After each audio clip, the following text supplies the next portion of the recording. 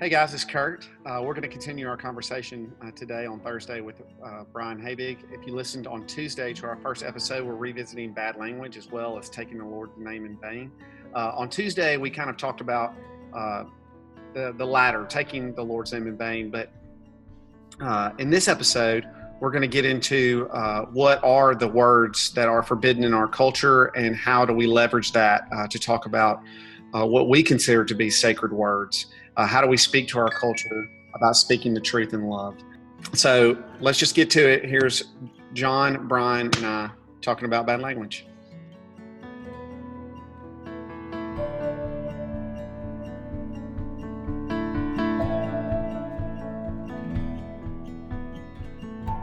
Hey guys, welcome back to Parenting Today. Again, we have a guest this week. John and I are joined by the Reverend Brian Habig from Downtown Presbyterian Church in Greenville, South Carolina.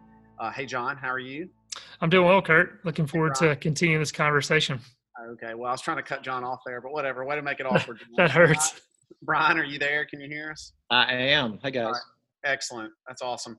All right. Well, we've been talking about bad language, revisiting bad language, and we spent a good deal of Tuesday talking about the Lord's name, particularly about the third commandment, not taking the Lord's name in vain, and what that means, not saying it flippantly, and our motivation for that not being just that it's a rule, but that we esteem the Lord. It comes from our love for Christ, that we would not just casually toss his name about. But now we're going to move a little bit into where people kind of instinctively go whenever we talk about taking the Lord's name in vain. We're talking about cursing, I guess, and swearing, and not just that, but just words that have a special meaning. And on Tuesday, Brian, you were talking about the podcast that you listened to with Dax Shepard and Brene Brown, and how there's kind of a motivation for us. Sometimes we can feel the need to use coarse words or taboo words, or to say things that are a little bit off color in order to build a rapport or a trust, and how to demonstrate that I'm not an uptight person, or I'm not a legalistic person. Yeah. But let's talk a little bit about the fact that there are words that even in the secular world, there are words that we simply do not use. There are words, I'm thinking mainly about like racial terms that are, you barely have to scroll the news to find someone who's used some racial, I don't know how to say epithet. I don't know how to say that word. So I just realized I walked myself into there where where I have to use it and reveal the fact that I don't know how to use that. Way to own it, though. Way to own it. Good job. Thank you, John. I learned from you. I learned from the best. So, but you don't have to go very far for someone to use that term. So anyway, I just wanted us to talk a little bit about, I'd love to get you guys' thoughts on how do we leverage that truth or that idea that some words are special? How do we leverage that into talking about what we know that the gospel says, which is that all of our speech should be used for edification and building each other up, and not for coarse joking And then how do we handle things like, also, I realize now I'm asking a question and not giving y'all room to talk, but like, how do we also handle something like the way that Paul uses the word, the word scuvolo is however how Paul uses that word, how do we rationalize that as well? So anyway, I just want to get y'all's thoughts on that to start out. Well, I'll go first. I want to respond to the first one because I like the angle of that, about how do we leverage our cultural moment to help people understand how we're using language as Christians, or the biblical ethic about language. And again, we're all having to admit there's a lot we don't know. And there have been times where someone used a word and it was just seemed inappropriate and gratuitous, or it rubbed us the wrong way. And then maybe in another context, that same word kind of connected us to that person and we felt that they were letting us in, so like, okay, it's hard to define it. But I think, when you think about words where we just say, okay, look, in our cultural moment, we do not use those words. It's usually tied into trauma. A racial, I'm going to try here, Kurt, epithet. When you look at the racial history of the United States, especially for African Americans, you understand, there's just, at least for whites, there's just not going to be a right context for using that word. We're just kind of saying it is off limits going forward. I'm from Jackson, Mississippi. I just toured the new Civil Rights Museum a few weeks ago in Jackson. It's my first time to go to it. And that'll drive that point home, walking through there. Because it's tied into the trauma of a whole experience, of a whole demographic. And our brothers and sisters and our neighbors.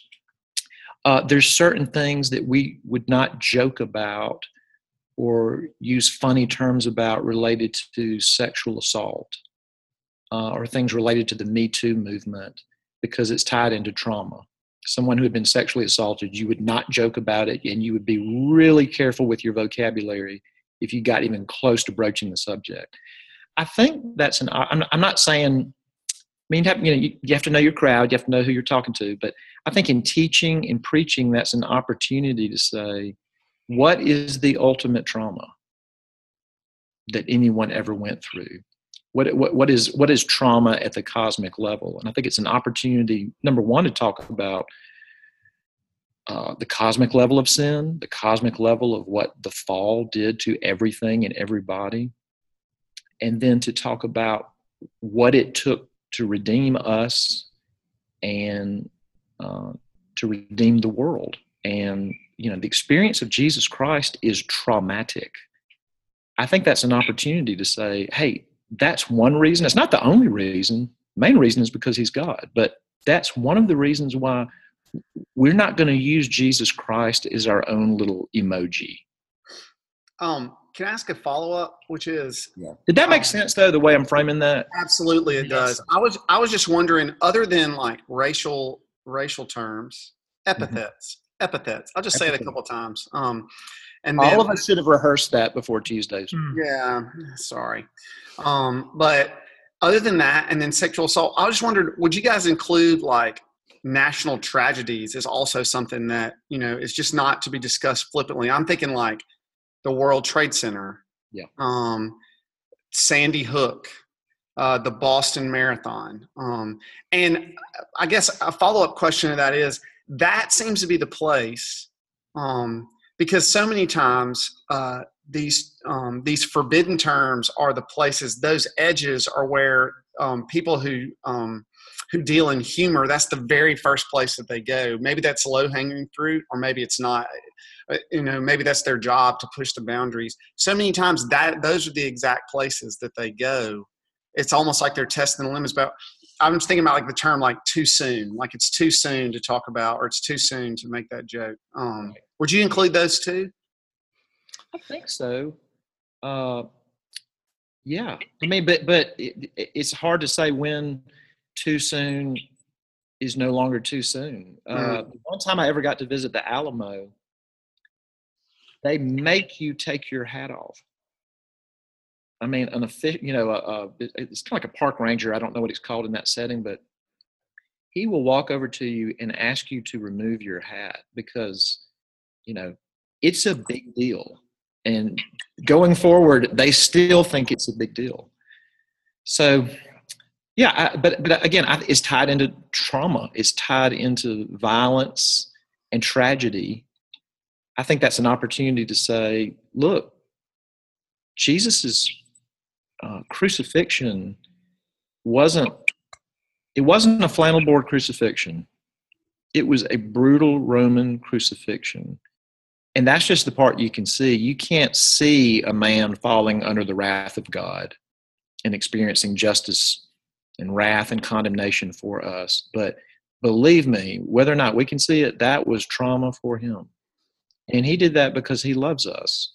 So, yeah, we don't want to use Jesus as a way to just punctuate my point or my joke. Yeah, that's very good, very helpful. If we going back to the first discussion that we had on this, the word complexity was repeated just continuously because we realized as we started to unpack this idea of bad language and bad words, there is so much to consider. And this conversation right here is illustrating that. Just Brian, your point about trauma and Kurt, you saying just joking about something too soon. It seems like I remember maybe at the Oscars, somebody mocked the assassination of Abraham Lincoln. And then he even followed up with a joke of like, come on, it's been decades, and it was just kind of like the joke didn't land. I mean, there are, rules of humor. Like you said, some of them are, you're going to try to push the envelope as far as you can and that you can get a laugh. But then there are just some things where we need to just say, no, you do not mock this. You do not make fun of this. This is not a punchline for sure. And so as Christians, we need to draw that distinction. And maybe I can't tell if Brian, if you're wanting to say something, maybe adding a layer to this discussion of ranking words, as we think of, okay, words do have power. We kind of establish that on the first, that, a theological understanding of words, they have power because of God. Should we have somewhat of a ranking system? And of course, maybe the top one is trauma being associated with that. But maybe Brian, say what you were wanting to say, and then y'all can respond to that thought. No. Sorry, fire truck going by. A little urban noise here, downtown Pres. You're so relevant. I was just still thinking about, things are so hypersensitive right now. Everything is very polarized, and there are comedians like, Jerry Seinfeld has said he doesn't like playing on campuses anymore because if you shuffle your foot the wrong way, all these people are offended. And that. Humor used to be, I've heard Jamie Foxx talk about this, that humor, the bold comedians would just go for it. Like they would joke about anything. And that's how you knew that they were sort of, whether you like that or don't like that or you're indifferent, they were the guys that were like blazing a trail. They were pioneer comedians. And that will just tank you now. I think there's an opportunity to connect the dots with our own culture and say, look, guys, I'm not going to give you a list of, you may say these words, you may not say these words, but can you even see in our cultural moment, whether it's you or your professor or your friend, that there are things that are just too weighty to make light of, or to speak flippantly about? Again, I think it's an opportunity to minister to people and say, we're not saying do this thing that you don't do with any other words in the world. You're already doing this with other words. You're putting up boundaries around at least concepts that we may not speak about that lightly. That's all I got out there. But the most vulgar word I've ever heard was, no, I'm just kidding. So when you were saying, John, about like ranking word, do you mean ranking? What do you mean by ranking? Yeah, the example I think I gave on the first one was, the movie A Christmas Story.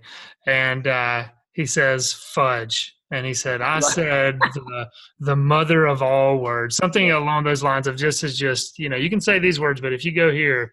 And so and let's just say, a PG rated movie cannot have, I don't think, an F word in it. It's like, boom, that's another category you've just entered in. PG-13, you can get one or two. But, if you do too much, then you're going to R. So ranking words, I think, in kind of that understanding. Kurt, it looks like you want to respond. I was going to say just how much that movie is dated is that if you were to ask me now, what are the worst words that someone could say? I think if you were to poll my students and say that might be close to the top, but I don't think it would be at the top. I don't think it would be. And that's, that's the other thing about language is that there are a bunch of languages spoken and a bunch of, you think about how this is an interesting conversation, like how sensitive are we to the culture in which we're in? How do we exegete the culture and apply the scriptures to it? Because, I'm even thinking right now about like some people when they say hello, and this is going to fail on a podcast because we don't have video, but they hold up two fingers, backhand forward. They hold up two fingers like this, not a peace sign. That would be with the palm forward, but like this. Well, that's like a really rude gesture in Great Britain, like a super rude gesture. It's almost like holding up the middle finger. And, I have friends who have gone to be missionaries or to work in orphanages in Africa, Uganda, Malawi. And some of the stories about how those people talk and the words that they use are really kind of humorous, the way in which they speak. They use some words that we would never, ever use. And they use them in a completely different context, and they're totally fine with it. And I guess to me, the interesting conversation is like, how do I teach my child, how do I teach my youth to speak the truth in love, and also to not be beaten down by the world, not to be so afraid to offend someone that they would not even share the gospel with someone, that they, for the risk of offending them. And I think that's very, I don't know how to do that. Yeah. But I think that's that's a conundrum that I think a lot of people have, because Jesus was not afraid to offend people. No, but you just put your finger on something. It is, if things are driven by love, one very practical application of how to do love is that love is not rude. And rudeness has different boundaries in different cultural contexts. I mean, you just alluded to the palm forward, two finger, what'd you call it? Wait, palm forward is peace. What'd you say, palm? I believe the technical term is throwing up the deuces, but okay. I'll have to check later on. I think 2011 called and they want their phrase back, but yeah, I mean, that's interesting too, because we think about the biblical ethic. We tend to think of like set in stone, unchanging through time, and some things are unchanging through time. But by the same token, the way that we show love is going to have some differences in different cultural contexts, because what's rude over here may not be rude over here. I don't know this. My hunch is that, like, in some parts of, let's say, Ireland, the F word is not, it doesn't have as much sting as it does here. And I'm not arguing for or against that. My sense is that it just doesn't, it's not as taboo. It might be a little taboo. But yeah, I think a lot of this discussion could be under the umbrella, instead of teaching children this is good and this is bad, because children are automatically going to ask, well, why is that word bad? And who said that it's bad? I think to frame things in terms of we don't want to be rude to the people that we love or the people that we're talking about. I'm going to give one other thought, because then I'm going to have to jump. I think as far as the ranking, John, the difficulty is not what's on top. It's in the gray zone in the middle. And I'll give you one example of where I feel like I dropped the ball in a sermon with something somewhere in that zone. I was talking about John chapter 4, where Jesus is interacting with the woman at the well. She's been married 5 times.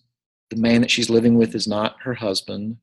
Jesus draws that out of her. And so I was kind of paraphrasing some of the things that Jesus is saying to her when he's offering her living water. And I wasn't trying to be provocative, but what came out was, okay, you've been married to 5 men. None of that stuck. You're living with a guy. They won't marry you. And I had Jesus saying essentially to her, you're being a slut. And the second that word came out of my mouth from the pulpit, I knew too much. It was too jarring.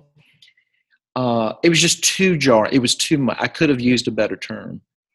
I'll give you one other example and I may be the lone voice in the wilderness, and feel free to push back on this, but the origins of saying that somebody or someone sucks are sexual, and you just about can say that one from the pulpit. It's so commonplace. But I had a great contrast one time. I was sitting at my in-laws' house, and we were watching TV, and just like horrible local car dealership commercials were on, where they're just like blaring at you and screaming and bad synthesizer music and, $3,000 off and that kind of thing.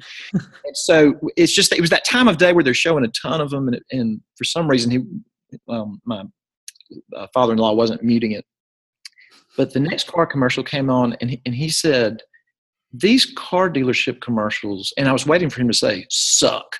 And he said, are punitive. And I thought, that was like the most surgically placed term I've heard in a long time. Like, these commercials are so bad, they're actively punishing us. But it was so much more mature and descriptive and, I don't know, almost ennobling, rather than, and it wasn't lazy. He thought about what he said. So I think some of figuring out what the cutoff point is, I'm not comfortable with rankings, but I think something that sheds light on the gray zone is it rude? Is it lazy? Is there a better word for it? Am I just reaching for this because it's easy and I can get away with it? Yeah, I think that's very well said. Yep. Before Brian has to go, I know we're up against it, but I think he already needs to go, Kurt. You're being rude. I'm sorry. Love is not rude, Kurt. We've been over that. I just want to ask one question about what he just said in particular, which is this. How careful do we have to be talk to me about using the word whore in a sermon, because it's a word that is used in Scripture. Whereas the word, I could see what you were saying about and I probably made that mistake too, Tony. But talk to me about, walk me through, are we editing Scripture? Okay, that's a beautiful point, because something I've said a lot from up front is that I don't want to just, in the name of being provocative, I don't want to be necessarily more earthy than Scripture. I don't want to be less earthy than Scripture. I once had a church member take me to task because I was really unpacking like the relationship, between Christ and the church. And when you talk about that love being consummated and the new heavens and the new earth, it has connotations of honeymoon and intimacy and all that. So he was very uncomfortable with it. His daughter was with him, and he was very uncomfortable that she heard that. And I made the same point to him that, look, I don't want to unnecessarily be provocative, and I'm not trying to be edgy, but I made him read out loud to me this incredibly graphic passage in Ezekiel 6, I think it's 16 or 23. And I said, okay, you understand that I could say that from the pulpit as a Scripture reading? And it was a tough pill for him to swallow, because he had to concede the Bible will be at points more earthy than I would be comfortable with. Then I'm okay with it. We'll put it that way. So I think where you find things like the language of whoredom or whoring, especially about God's people and idolatry, I wouldn't want to be reckless with it, but I would let it be what it is, because it's almost like the Holy Spirit is giving us a gift in our context that, wow, that did not sound like the Sunday school lesson I thought it was going to sound like. It held my attention. So let it be what it is. Let God's word be God's word. All right. That's really helpful. And Brian, we know you need to go. It's already past time. Look, thank you so much for coming on this podcast. We really appreciate it. Thanks for letting me. This is my first time to be on a podcast. I hope it wasn't a dud. But thanks for letting me be on it. I hope I wasn't a dud. You weren't a dud. No, not at all. Well, we'll try to have you back on one of these days. I think we should have him on from time to time. Just get his thoughts on things. That'd be fun. Yeah, when y'all get to the male modeling episode, please contact me. A lot of background with that. All right. Thanks so much, Brian. Have a good day. All right. Thanks, guys. We've said this before, and I think we said it in the movie podcast when we talked about movies, is that sometimes our culture, whether it's been influenced by Victorian era thought or whatever, our culture, we project our own culture back onto the Bible, and oftentimes we ignore passages of the Bible, as in Brian's words, that are earthier than we're comfortable with. And I mean, how many sermon series have you ever heard on the Song of Songs or Song of Solomon? Probably not many, right?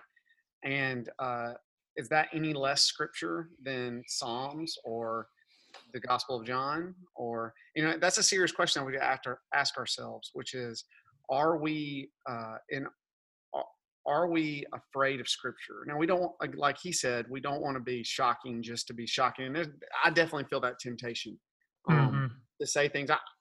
My students, we were just going through in Luke 7 where Jesus calls the Gentile woman a dog.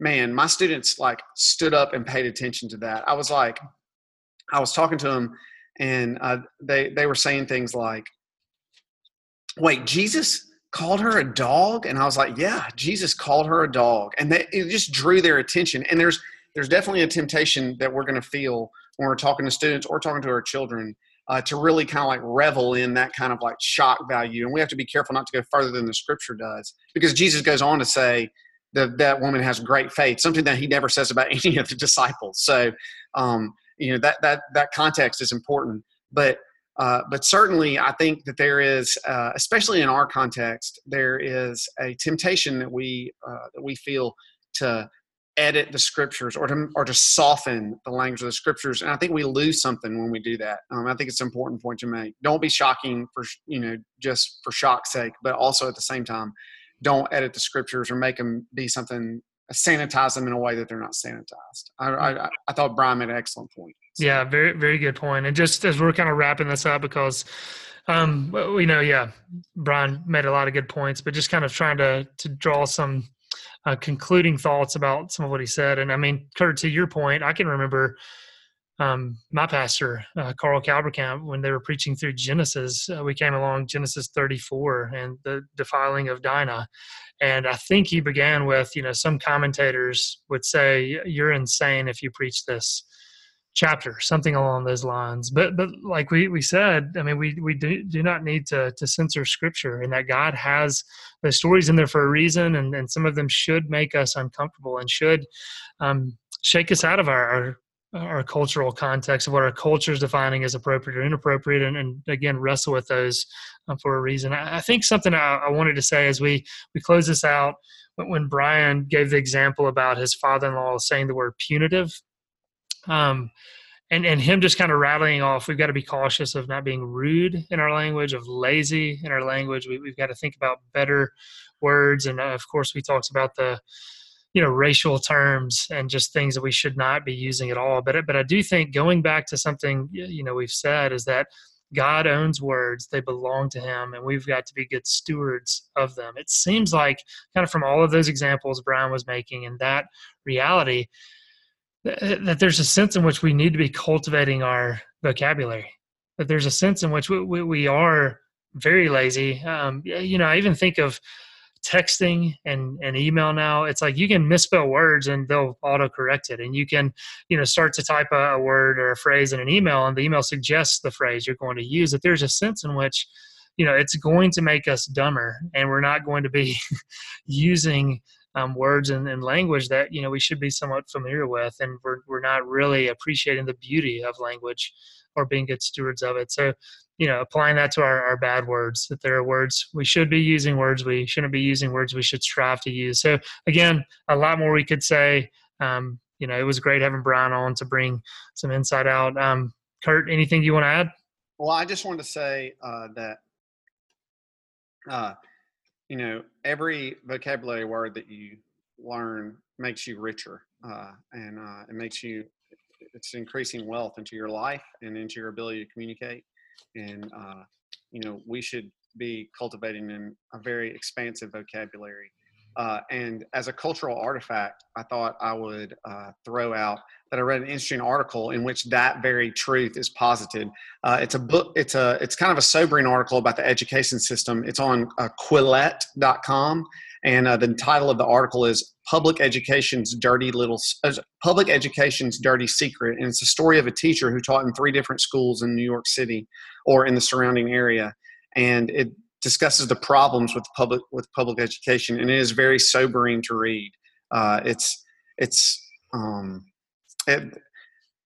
would just recommend it to you. I think it's something that we ought to be concerned with the education of our citizens in this country or wherever, and we want to speak into that. We want to have a voice in that arena.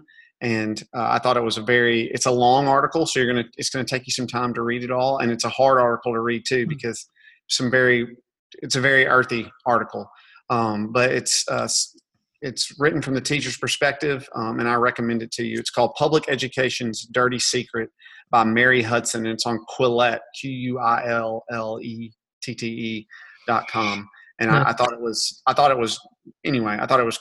just a very good read, something that we want to have in our consciousness. All right, John, I know we've gone over time, and our guest has already left us. It's just us here now. We're just hanging out.